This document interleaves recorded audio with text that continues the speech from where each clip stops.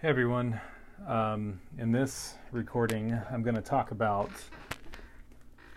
basically the new covenant again, and how children of believers are still included in the covenant.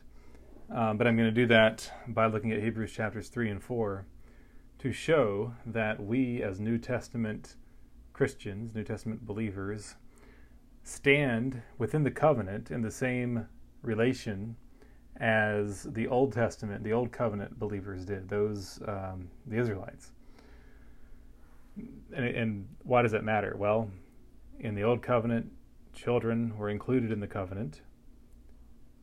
My position, our position as Presbyterians, is that they were never taken out of the covenant. You get to the New Covenant, Acts chapter 2, verse 38 and following in that area there, it says the promise of salvation, of the gift of the Holy Spirit and so on, is held out to you, that is the believer, and your children, and to all who are far off, as many as the Lord our God will call. So the covenant promise is still to the believer, to his children, and now to the Gentiles, the nations that are far off as well. And Ephesians, can't remember if it's 2:11 or where, but Ephesians, I believe it's in chapter 2, or no, 4 or 2, I can't remember. I think I mentioned it in the last recording, talks about the Gentiles who were once far off have now been brought near through the blood of Christ to the covenants of promise. And I should probably try to clarify, when we talk about the covenants and the covenants of promise, and then at other times you'll hear me say, well, there's only one covenant. That can be confusing. That can sound, contradictory, but it's not. I'm saying that there is one covenant in one sense, and more than one covenant in a different sense. Ephesians 2:12 is the verse that says that at that time, I'll go back to verse 11. Therefore, remember that you once Gentiles in the flesh, who are called uncircumcision by what is called the circumcision made in the flesh by hands, that at that time you were without Christ, being aliens from the commonwealth of Israel, and strangers from the covenants of promise, having no hope, and without God in the world. But now in Christ Jesus, you who once were far off have been brought near by the blood of Christ.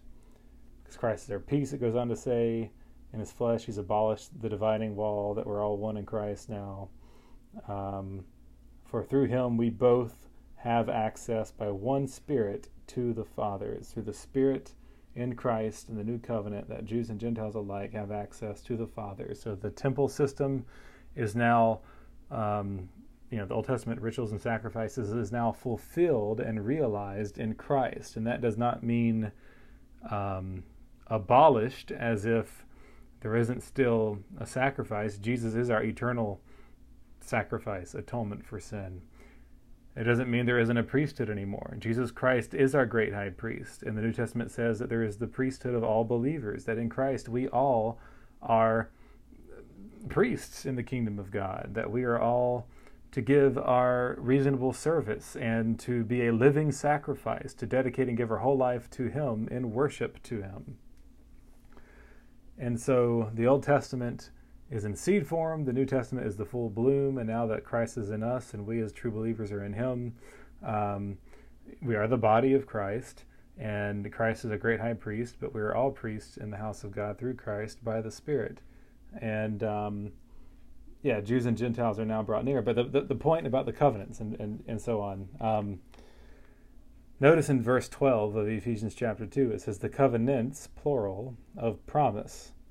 And it's a singular promise that connects all the covenants. And so there's the oneness and the two-ness, or the more than oneness. The covenants, multiple, promise, one. But it's proper to say there is ultimately one covenant, because there is one covenant promise, one covenant message of salvation that runs through every covenant administration. Right? And so Abraham, and you, all the nations shall be blessed. And then Jesus Christ is the fulfillment of that. And he goes up into heaven. And in Matthew 28, the Great Commission passage says, go therefore into the nations, baptizing them in the name of the Father and Son and the Holy Ghost. And so the blessing of salvation is going out to the nations through Christ in the new covenant, which is exactly what God said would occur to Abraham, and that was the covenant promise to Abraham. And of course, that same promise is there to Moses. It's more particularized with him. You look at King David later on. There's going to be a king to sit on his throne forever. That would be Jesus ultimately. With Moses was the giving of the law and the commandments and so on. And so Christ is our king. Christ is our priest. He is the great lawgiver. So we have the Ten Commandments. Christ fulfills and keeps the commandments, and now is our king, giving us his commandments. But it's not as if the Ten Commandments under the law of Moses and the commandments Christ give are somehow at odds. They're not at all at odds, right? Jesus says you can summarize all the law and the prophets, all the commandments, as love your God with all your heart, soul, mind, and strength, and love your neighbor as yourself. So he's not replacing the Ten Commandments. He's not doing away with them. But he is realizing them in the most highest, fullest understanding and sense of it. If you think of someone drawing a picture, making a sketch or an outline, all the earlier covenants are the beginning stages of the sketch, but the full picture comes into view when Christ comes in the flesh. And so it's all continuous, and they're all connected. And so it's one covenant under various administrations, under the Old Testament, with circumcision, now the New Testament with baptism. So I just wanted to try to help make that clear. In Hebrews, there's a change it talks about from the Old Covenant to the New Covenant. What is there a change in? There's a change in the priesthood. There's a change in the mediator, right? You had the Levites, the priest in the Old Testament. Now Christ is our great high priest. You have the animal sacrifice. Now Christ is the high priest who offers up himself as an atonement for sin. In the Old Testament, Hebrews talks about the mediator of the covenant being Moses. But now it is Jesus Christ. And so there is a changing of the guard, if you will, from the types and shadows of the Old Testament to the realization of them in the New Testament in Christ. But why is Christ able to fill in the true and ultimate sense, these types and shadows? Because the types and shadows are talking about him. And so the covenant was always aiming and leading up to him, right? You can't have a shadow cast except by the person standing in front of the sun that's making the shadow fall, right? So Jesus' shadow is falling back into the Old Testament in that covenant. And so that covenant is about Christ and contains Christ in a shadowy form. Obviously, he's not in the flesh yet, but there's even pre-incarnate, appearances of Christ in the Old Testament. You can talk about who Melchizedek is and different things like that also. And Melchizedek comes in Hebrews, chapter 7, I believe, too.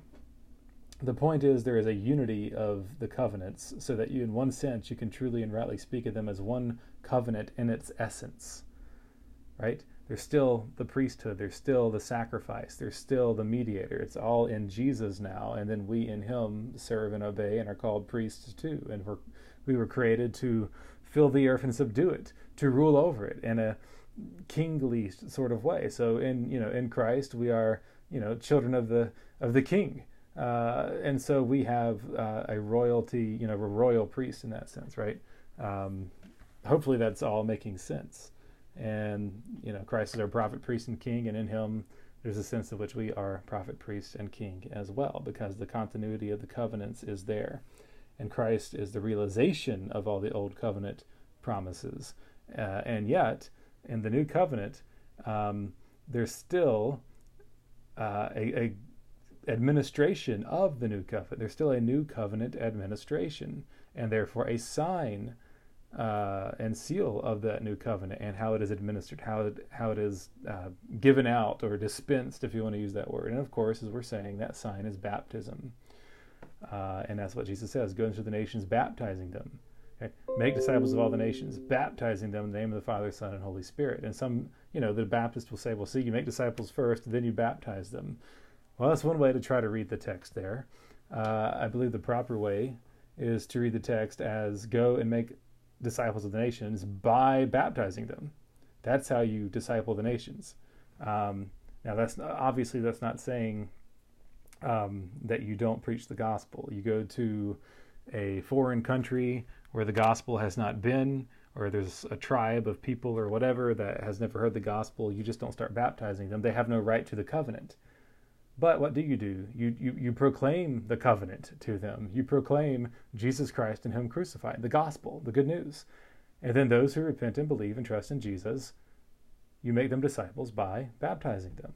And they are baptized into what? Into the church. They become members. And that's part of the covenant community. And who is that promise? Who would we say the promise of the covenant is to? Just to them? No, we say this promise is to you and to your children and to all who are far off, as many as the Lord our God would call. And that's back to the Acts chapter 2 passage. So that was like 11 minutes of, preliminary, discussion there. And now I do want to turn to Hebrews chapter 3 and 4. And then I also, if I have time, want to go to Romans chapter 11. These are verses that really helped me fully better understand household baptism, or what might be called infant baptism sometimes, and the nature of the covenant. And so let's look at Hebrews chapter 3 and 4. I'm going to read it and probably make some running commentary on it. Beginning at verse 1 in chapter 3, "Therefore, holy brethren, partakers of the heavenly calling, consider the apostle and high priest of our confession, Christ Jesus." See, he's the high priest, "who was faithful to him, who appointed him, as Moses also was faithful in all his house." Right? There was Moses and the covenant under him, and now there's Jesus. "For this one," capital one, so Jesus, "has been counted worthy of more glory than Moses, inasmuch as he who built the house has more honor than the house. For every house is built by someone, but he who built all things is God." In verse 5, And Moses indeed was faithful in all his house as a servant." And the his there is capital. It's not Moses' house, it's Jesus' house. Moses was faithful in the house of the Lord as a servant for a testimony of those things which would be spoken afterward.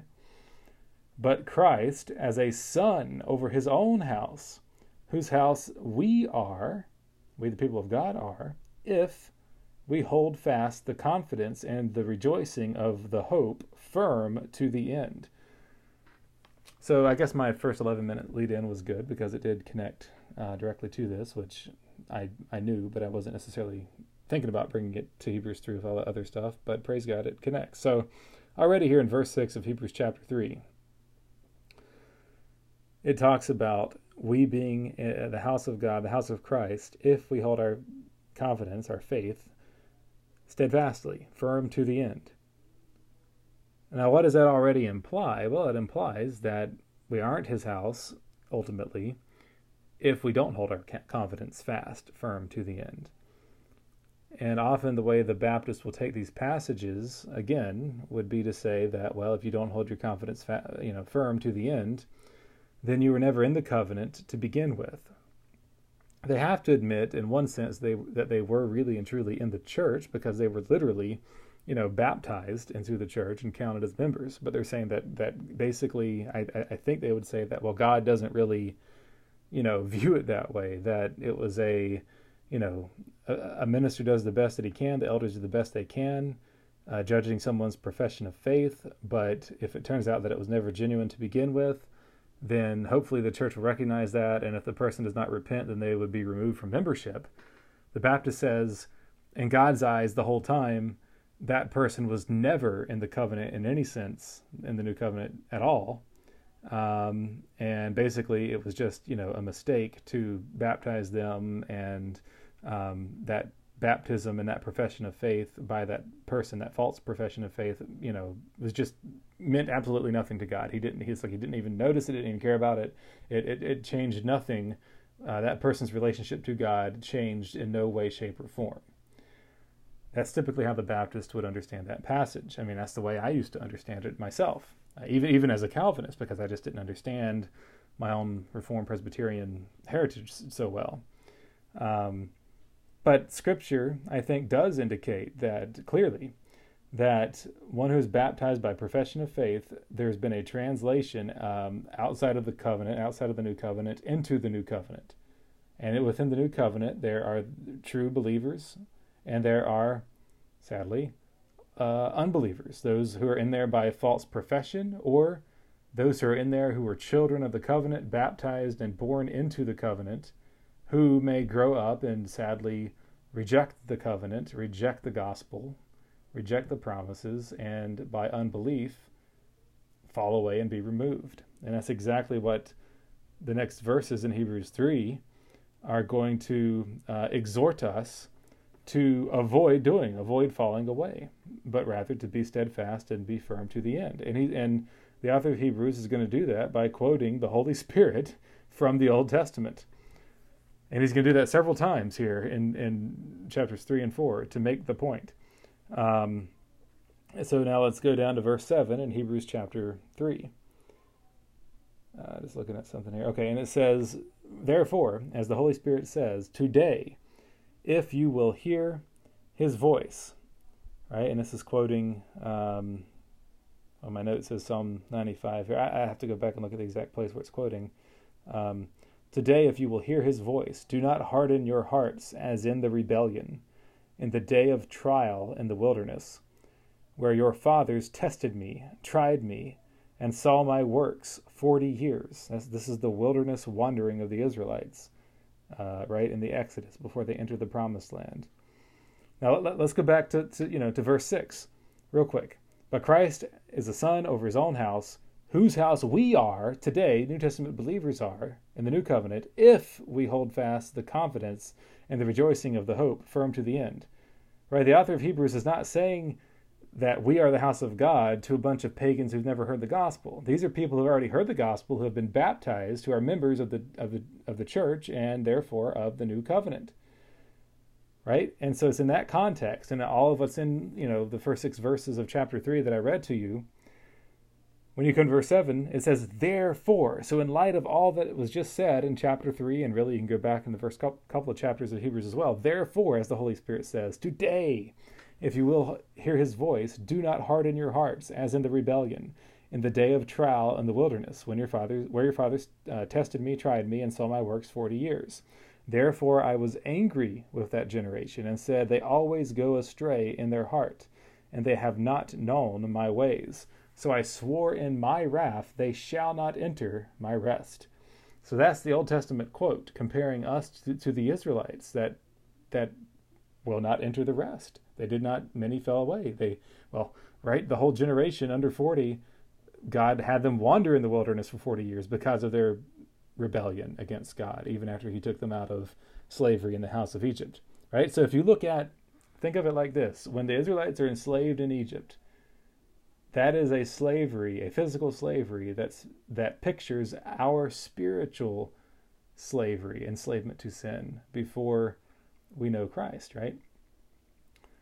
Well, what does Moses do? What does God tell Moses to do? Go to Pharaoh and say, let my people go. Let the Israelites go. And so Pharaoh does that. Well, Moses, as the mediator of that old covenant, faithful over the Lord's house, over all the people in the wilderness, those people in the wilderness are made up of believers and unbelievers. But the believers and the male children have the sign of circumcision. The households all of them are counted as part of the covenant, and yet many of them fall away. Many of them are not ultimately saved. Now, we're not saying, to be clear, that somehow all that Moses took out, all that God delivered of Israel were somehow born again, and then some lost their born again status. They were, died again. No, if you're alive in Christ, and I would use the same language with the Old Testament saints as well. Those who truly believed in Jesus were alive in Christ. It was just that it was before he came in the flesh and made atonement for sin, but they're still alive, united to God the Son, if you will. They cannot lose that salvation. Once you're saved, Christ keeps you. He doesn't lose you. But there are those whom Christ took out of slavery in Egypt and who were part of the covenant who were lost.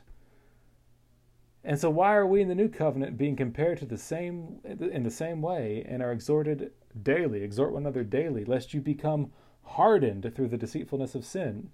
Right? In verse 13 and verse 14 it says, we have become partakers of Christ if we hold the beginning of our confidence steadfast to the end. Now, the Baptists will say, see, verse 14 proves that the New Testament believer is not in the covenant and has no participation, has no partaking in Christ, unless you hold the beginning of your confidence steadfast to the end. Well, what's wrong with that? That proves too much for the Baptist. Have any of us held fast to the end yet? Well, no, because we're not dead yet, or Christ hasn't returned yet, right? I mean, either we're going to die and that'll be the end, or Christ will return and that'll be the end. So for this verse 14 to mean we have become partakers of Christ only if we hold the beginning of our confidence steadfast to the end, that's a problem for the Baptist, because that would mean that none of us can be assured of our salvation now. None of us can necessarily be said to be partakers of Christ yet, right? Because none of us have persevered in the faith all the way to the end yet. Well, so what does this verse mean? Well, it means that we have become partakers of Christ salvifically, right? Not just covenantally, like in the covenant, but salvifically, if we hold the beginning of our confidence steadfast to the end. And you might say, well, then I as a Presbyterian have the same problem, because, no Presbyterian has held his confidence fast to the end either.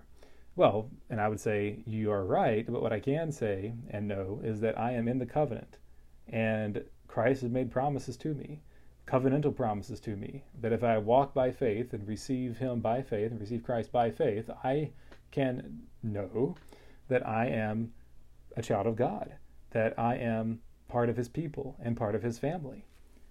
And so the covenant even comes to bear, in a sense, right, when it comes to our assurance of salvation. And if you're a true believer, there is no doubt that you will hold your fast to hold steadfastly to the end. But to receive all the covenant blessings, we get a foretaste of that now, as a down payment of the Holy Spirit is for us. But the fullness of our covenantal blessings of our salvation, even as a Christian, we don't have yet. So be that full partaker of Christ only comes after the end, when we receive the new heavens, the new earth, and our glorified bodies, and all of that. So there is a sense in which none of us have received that yet. So, it's just something to think about. I don't want to belabor it too much. But verse 15 says, "Well, it is said, today, if you will hear his voice, do not harden your hearts as in the rebellion." So this is being applied to us again. Don't be like them. Don't harden your heart. Remain steadfast. You're in the covenant, as the Israelite believers and unbelievers are in the covenant. Be like those who persevere to the end and receive the promises, right? And that's another thing. What does the promised land, Canaan, symbolize? The new heavens and new earth. That's what it symbolizes. So those who entered in, right, had faith to the end. Now, even that was imperfect, because we know many of them stumble and fall away, but you get the analogy, the picture that's being made there. Moses didn't enter the promised land doesn't mean he wasn't a true believer. He did get to see it from afar off, because it was his, it did belong to him, and so on. Joshua goes into the land, the next generation comes in. So we, as Christians, need to exhort one another as well. Like, let us be faithful. Let us not be like the Israelites who died in the wilderness. We right now are on our wilderness journey, if you will, in this lost and dying world to the heavenly city when Christ returns and he makes all things new. So we exhort and encourage one another to keep the faith, to persevere, to press on. And God uses those means to preserve us and to persevere us in the faith by his strength and for his glory. And we need that as Christians. Even John MacArthur, who's certainly not a Presbyterian, says, if you could lose your salvation, you would. And that's a good point.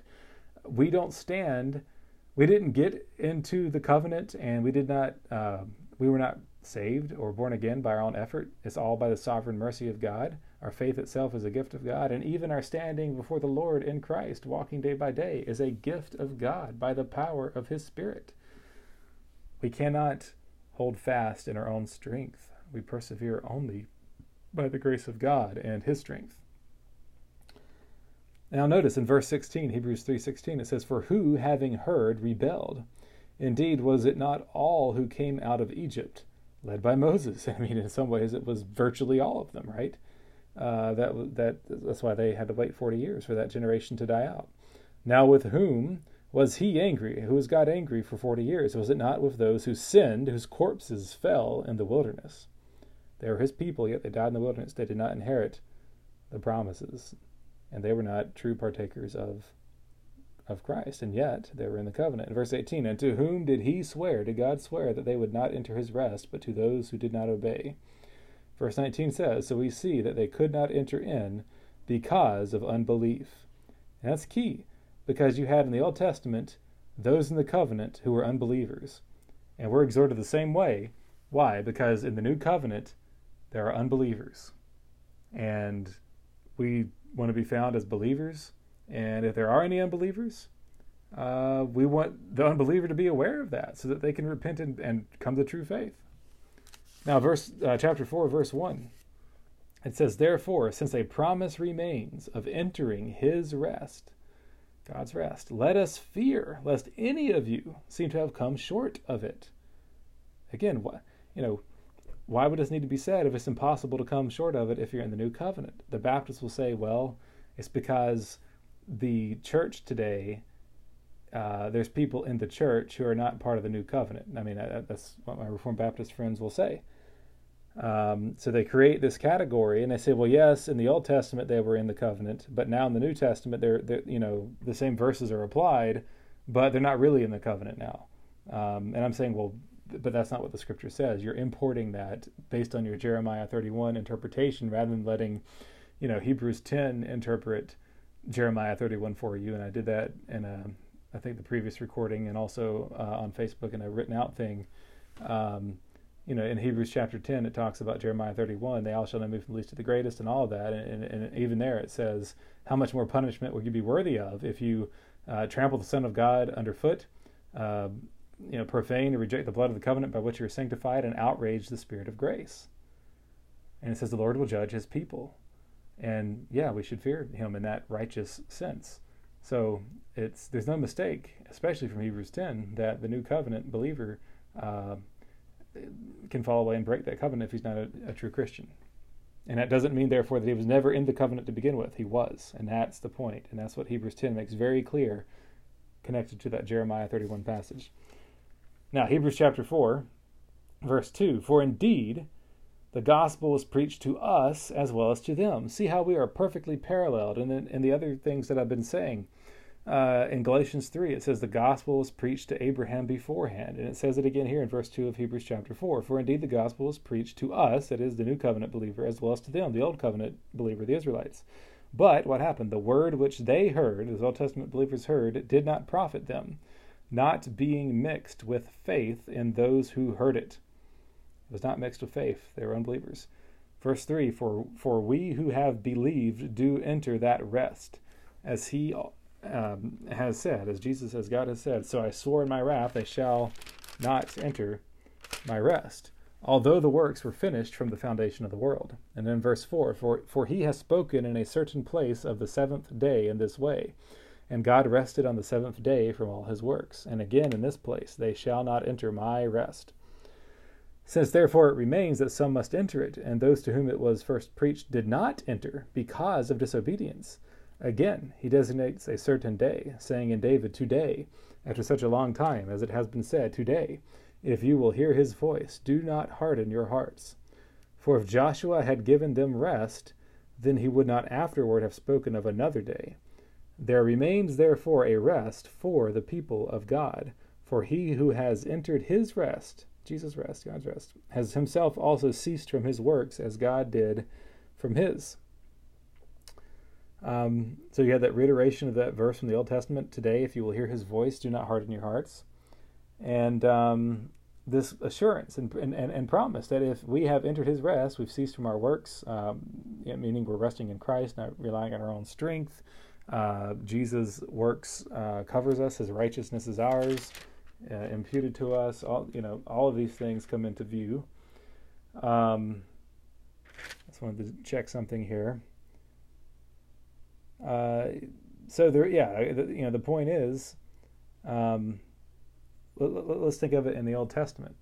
For Joshua or Moses or the few that were faithful in that wilderness wandering, the very few, what was it, Aaron or Caleb as well, and they get to go into the promised land.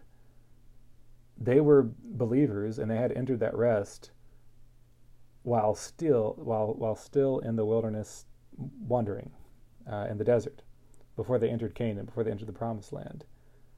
Why is that important?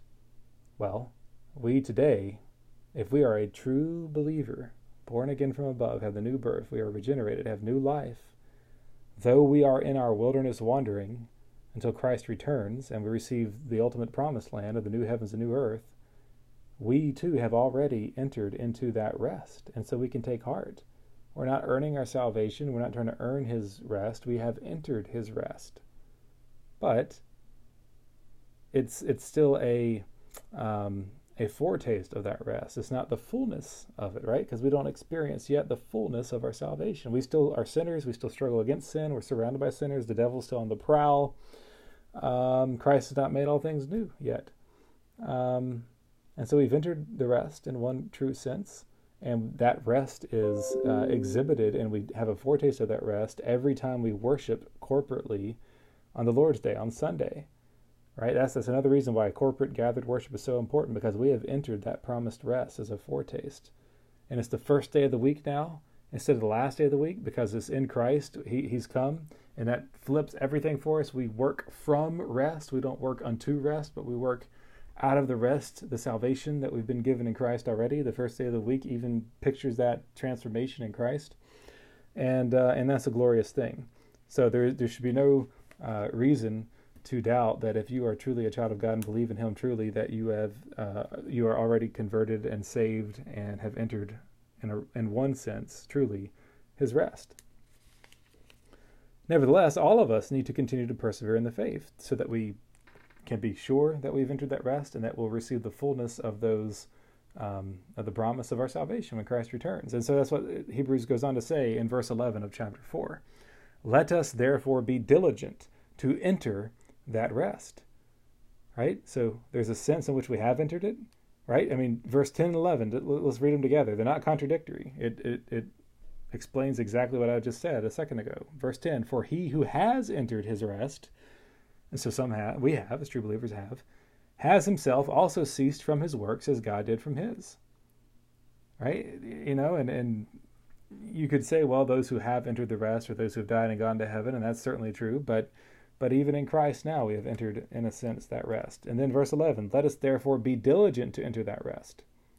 Let us be diligent to enter that rest in the fullest sense, to keep persevering, lest anyone fall according to the same example of disobedience. Again, let us persevere. This is addressed to the churches. This is addressed to the new covenant believers. The Hebrews is understood basically to be a sermon. And so this is a sermon. This is preaching here. And this is how, when I preach, I exhort the congregation to persevere, grow in holiness. Do this by the strength of God and our forerunner, Jesus Christ, by the power of his Spirit. You can't do it in yourself, but you can and you will do it in and through Christ. So fight on, persevere. Let us encourage and exhort one another. Because if we do not have holiness, if we do not persevere, we will fall away and be shown to have never been truly born again to begin with, and will be shown to be breakers of the new covenant. We were baptized, we made a profession of faith, we identified ourselves with Christ, and he with us, and then we trampled the Son of God underfoot and outraged the Spirit of grace, as it says in Hebrews chapter 10. Whoa, that is serious sin, right? Hell is going to be 10 times hotter for those who took on the sign and seal of baptism, who professed faith, continued for a while, but then didn't enter the rest because they trampled the Son of God underfoot. 10 times hotter for them than for the pagan who never ever gets to hear the gospel, but yet in his hard-heartedness, just rejects the Lord, and he'll go to hell too, but the punishment will be more severe for the new covenant breaker. And so verse 12 of Hebrews 4 says, For the word of God is living and powerful, and sharper than any two-edged sword, piercing even to the division of soul and spirit, and of joints and marrow, and is a discerner of the thoughts and intents of the heart. And there's no creature hidden from his sight, but all things are naked and open to the eyes of him to whom we must give an account. Again, this is an exhortation to keep going. So let's finish up this chapter here, and then we'll look at Romans 11. Seeing then that we have a great high priest. That's Jesus, right? Who has passed through the heavens. Jesus, the Son of God. Let us hold fast our confession. This is plainly talking about those who are in the new covenant. How else could the writer say that we have a great high priest? We have a great high priest. The whole point of the Baptist position is saying those in the church who aren't really born again don't have Christ as the great high priest. But Hebrews says just the opposite in verse 14 of Hebrews chapter 4. It says, seeing then that we have a great high priest who has passed through the heavens, Jesus the Son of God, let us hold fast our confession. For we do not have a high priest who cannot sympathize with our weaknesses, but was in all points tempted as we are, yet without sin. Let us therefore come boldly to the throne of grace, that we may obtain mercy and find grace to help in time of need. I mean, I almost want to keep reading, but, hopefully you see the connections and the parallels here. The mediator in the Old Covenant was Moses. But just as the blood of bulls and goats could not take away the sins, Moses was a sinful, imperfect mediator. He could not be the true and ultimate mediator, but it pointed to the one who was to come, both of those things, which is Jesus. If he is our great high priest, let us persevere in the faith. Let us press on. And it goes on to talk about in chapter 5 of Hebrews that Jesus is our great high priest forever. And down in verse 6, you're a priest forever according to the order of Melchizedek. Right? And even Melchizedek is there in the Old Covenant, in the Old Testament. And they talk about that a little bit. And so that's how we know what the name Melchizedek. And so it shows, again, the unity of the Old Testament and the New Testament covenants. It's just from types and shadows to fulfillment and embodiment now. So Christ is a priest forever according to the order of Melchizedek. The name Melchizedek literally means, king of righteousness. And Christ is our righteousness. And then it goes on, and just doing a quick look through of Hebrews 5 here. Verse 12 says, for though by this time you ought to be teachers, you need someone to teach you again the first principles of the oracles of God. You need milk, not solid food. For everyone who partakes only of milk is unskilled in the word of righteousness, for he's a babe, but solid food belongs to those who are full age, that is, those who by reason of use have their senses exercised to discern both good and evil. And that's what the encouragement, the encouragement is to go on to, it even says, leaving in verse 1 of chapter 6, leaving the discussion of the elementary principles of Christ, let us go on to perfection, not laying again the foundation of repentance from dead works and of faith toward God, of the doctrine of baptisms, of laying on of hands, of resurrection of the dead, and of eternal judgment. Right? These are basics that we need to get in place. Now, sometimes we do have debates on, baptism. Baptisms could be more than just the baptism we're thinking of. But look, it says in verse 4 of Hebrews 6, it is impossible for those who were once enlightened, right? They become part of the new covenant, and have tasted the heavenly gift, and have become partakers of the Holy Spirit. There's a participation in the Holy Spirit, and have tasted the good word of God and the powers of the age to come. If they fall away, to renew them again to repentance, since they crucify again for themselves the Son of God, and put him to an open shame. Now notice verses 7 and 8. For the earth, which drinks in the rain that often comes upon it, and bears herbs useful for those by whom it is cultivated, receives blessing from God. But if it bears thorns and briars, it is rejected and near to being cursed, whose end is to be burned. Right? So again, it's indication that some can fall away after, verse 4, they were enlightened, they've tasted the heavenly gift, and they've become partakers of the Holy Spirit. Now again, it's so easy, and this is the way I used to understand this too, to say, well, that's just a hypothetical. No one can have the Holy Spirit and lose it, because that would mean, you were born again and you lost it. But I think there's probably, and some take it that way. Even some Presbyterians, I'm pretty sure, take it that way. But as I've studied, I think the partaking of the Holy Spirit and tasting the good word of the things to come isn't saying that they had, beyond a taste, a fullness of it, like they were actually born again, but that they are in the new covenant, and that they are in the sphere where the Holy Spirit is at work. And so by being part of the New Covenant people, in that sense, there is a work of the Spirit operative among the people of God. Not that they were born again and lost it, but that they're in that realm of the Holy Spirit, and so then they fall away. And the verses 7 and 8 in Hebrews chapter 6 is very important, because what does it remind you of? It reminds you of John chapter 15, at least it does for me, about the God the Father is the vine dresser, Christ is the vine, and we are the branches, and every branch that is in him that does not bear fruit is taken out, cut out, and thrown into the fire. But those who do bear fruit, he prunes, or as it says here in Hebrews, same idea, right? Cultivated, and you receive blessing from God, the covenant blessings. And you persevere to the end, you receive the fullness of salvation.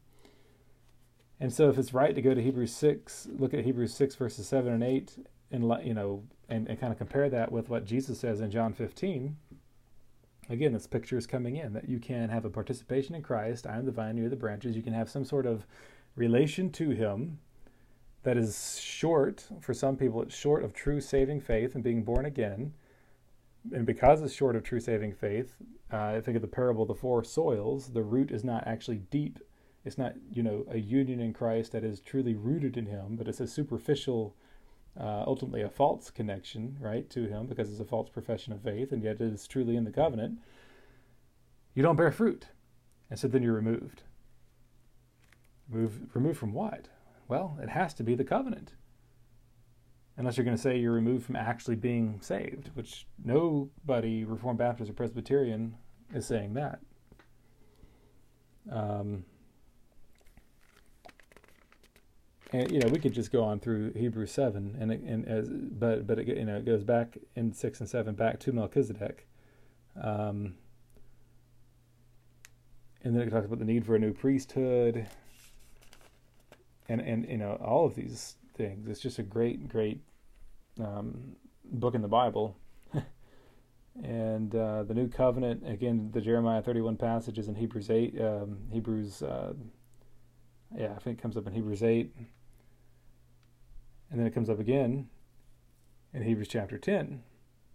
But still there, again, makes clear that you can be a new covenant breaker, trample the Son of God underfoot, and so on.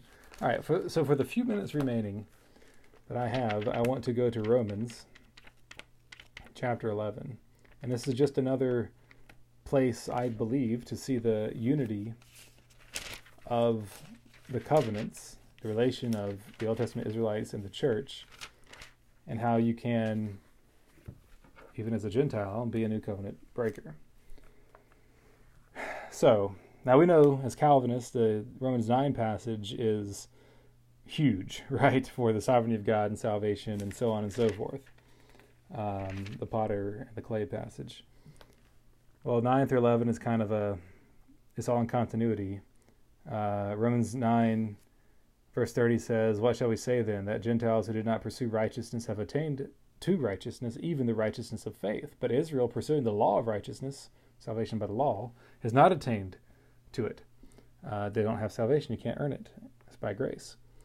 And that's what it says, verse 32. "Why? Because they did not seek it by faith, but as it were by the works of the law. For they stumbled at that stumbling stone, as it is written, Behold, I lay in Zion a stumbling stone and a rock of offense, and whoever believes on him will be put to shame."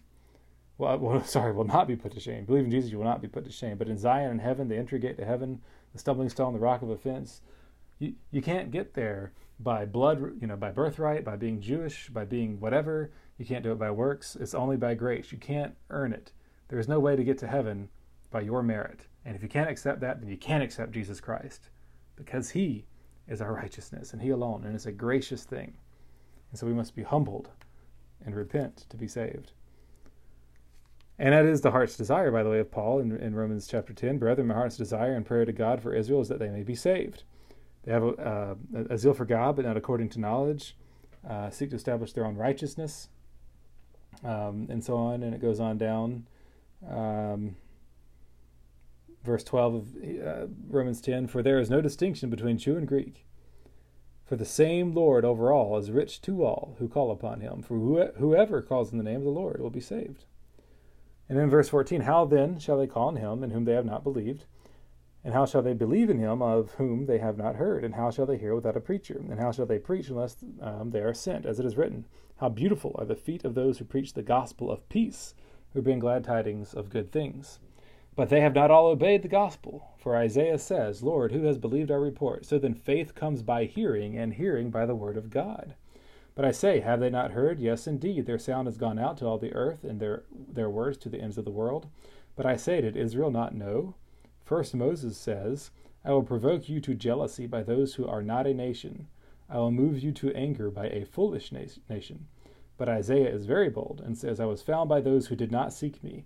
I was made manifest to those who did not ask for me. But to Israel he says, all day long I have stretched out my hands to a disobedient and contrary people. Right? The Jewish people ultimately reject and crucify Christ. They rejected God and Christ before he came in the flesh, God the Son before he became man. In the Old Covenant, in the Old Testament, as the Israelites, they reject him when he comes. Right? They've been rejecting him. They reject him when he comes, so they cry out, crucify him. And then what? The apostles come. They go to the Jews. The Jews reject them and say, since you reject us, we're going to go to the Gentiles. Right? And so this also gets into the theology of, Israel and the church. Are they two separate people, or are they one people of God? And the answer is they are one people of God. And Romans 11 is going to make that clear. And by making that clear, also make the unity of the covenants clear. And also by making the unity of the covenants clear, who has a right to the covenant, which will be believers and their children, because that's the same and it's never changed. And so it connects all the dots for us. So let's look at Romans 11. I say then, has God cast away his people? Certainly not. For I also am an Israelite, of the seed of Abraham, of the tribe of Benjamin. And notice, or remember elsewhere in Scripture, Galatians 3 and 4, I believe in there, we looked at that. If you have faith, you're a true child of Abraham as well, whether you're a Jew or Gentile. Now, Paul is literally a Jew, but the point is it's true that we're all seeds of Abraham by faith. God, and then now verse 2 of Romans 11. Romans 11, verse 2. God has not cast away his people whom he foreknew. Or do you not know what the scripture says of Elijah, how he pleads with God against Israel, saying, Lord, they have killed your prophets and torn down your altars, and I alone am left, and they seek my life. But what does the divine response say to him? I have reserved for myself 7,000 men who have not bowed the knee to Baal. Even so then, at this present time, there is a remnant according to the election of grace. And if by grace, then it is no longer of works. Otherwise, grace is no longer grace. But if it is of works, it is no longer grace. Otherwise, work is no longer work. What then? What is the point of saying all this? Israel has not obtained what it seeks, but the elect have obtained it, and the rest were blinded.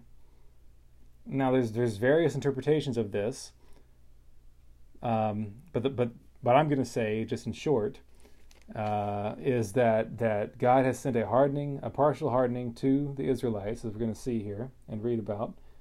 But God hasn't totally rejected even the Old Testament Israelite covenant people. There's still a remnant that believes, right? There's still some Jewish, true, genuine believers in Christ today, as there was in the time of Christ and in the Old Testament and the Old Covenant as well. But God is going to use the Gentiles to provoke the Jews to jealousy, because the gospel is going to really go forth, and God is going to elect and choose many from that nation to provoke the Israelites to faith and repentance. So, verse 8, just as it is written, God has given them a spirit of stupor, eyes that they should not see, and ears that they should not hear, to this very day. Verse 9, and David says, let their table become a snare and a trap, a stumbling block, and a recompense to them. Let their eyes be darkened so that they do not see, and bow down their back always. Now, verse 11, I say then, have they stumbled that they should fall? Certainly not. But through their fall, to provoke them to jealousy, salvation has come to the Gentiles. To provoke the Israelites to jealousy, salvation has come to the Gentiles. Now, if their fall, the Jews' fall, is riches for the world, right? The Jews rejected, so the gospel goes to the nations. And therefore it's riches for us, riches for the world, because we come into faith in Christ. And their failure, the Jews' failure to trust and serve God and obey him, if their failure is riches for the Gentiles, how much more their fullness, the fullness of all the elect of God, the fullness of even the Jewish people coming to faith in Christ truly. So verse 13, for I speak to you Gentiles, inasmuch as I am an apostle to the Gentiles, I magnify my ministry. Right? Paul speaks to the Gentiles right now, the non-Jews. If by any means I may provoke to jealousy those who are my flesh and save some of them. The Jews are the flesh of Paul because he is a Jew. But by proclaiming the gospel to the Gentiles, perhaps the Jews will be provoked to jealousy and repent and believe in him. For if they're being cast away, the Israelites being cast away, the Jews cast away, is the reconciling of the world to God, to Christ, what will their acceptance be but life from the dead? For if the first fruit is holy, the first fruit, the Jews, the first fruit, the lump is also holy, and if the root is holy, so are the branches. This is the text I want to focus on, so I'm making sure I'm saying this correctly here. The ultimate root and fruit is Christ, and then the first that are brought in were the Jews, and now the Gentiles are coming in by faith in the New Testament, New Covenant era. So verse 17 says, and if some of the branches were broken off. Now remember, Paul's speaking to the Gentiles here. He says, I speak to you Gentiles in verse 13. And now in verse 17, still speaking to the Gentiles, he says, if some of the branches are broken off, and that would be the Jews, he says, and you, being a wild olive tree, were grafted in among them. So Gentiles are grafted in among the Jews, right? Because some of the Jews are broken off, lack of faith, unbelief, broke the covenant. Now what's happening?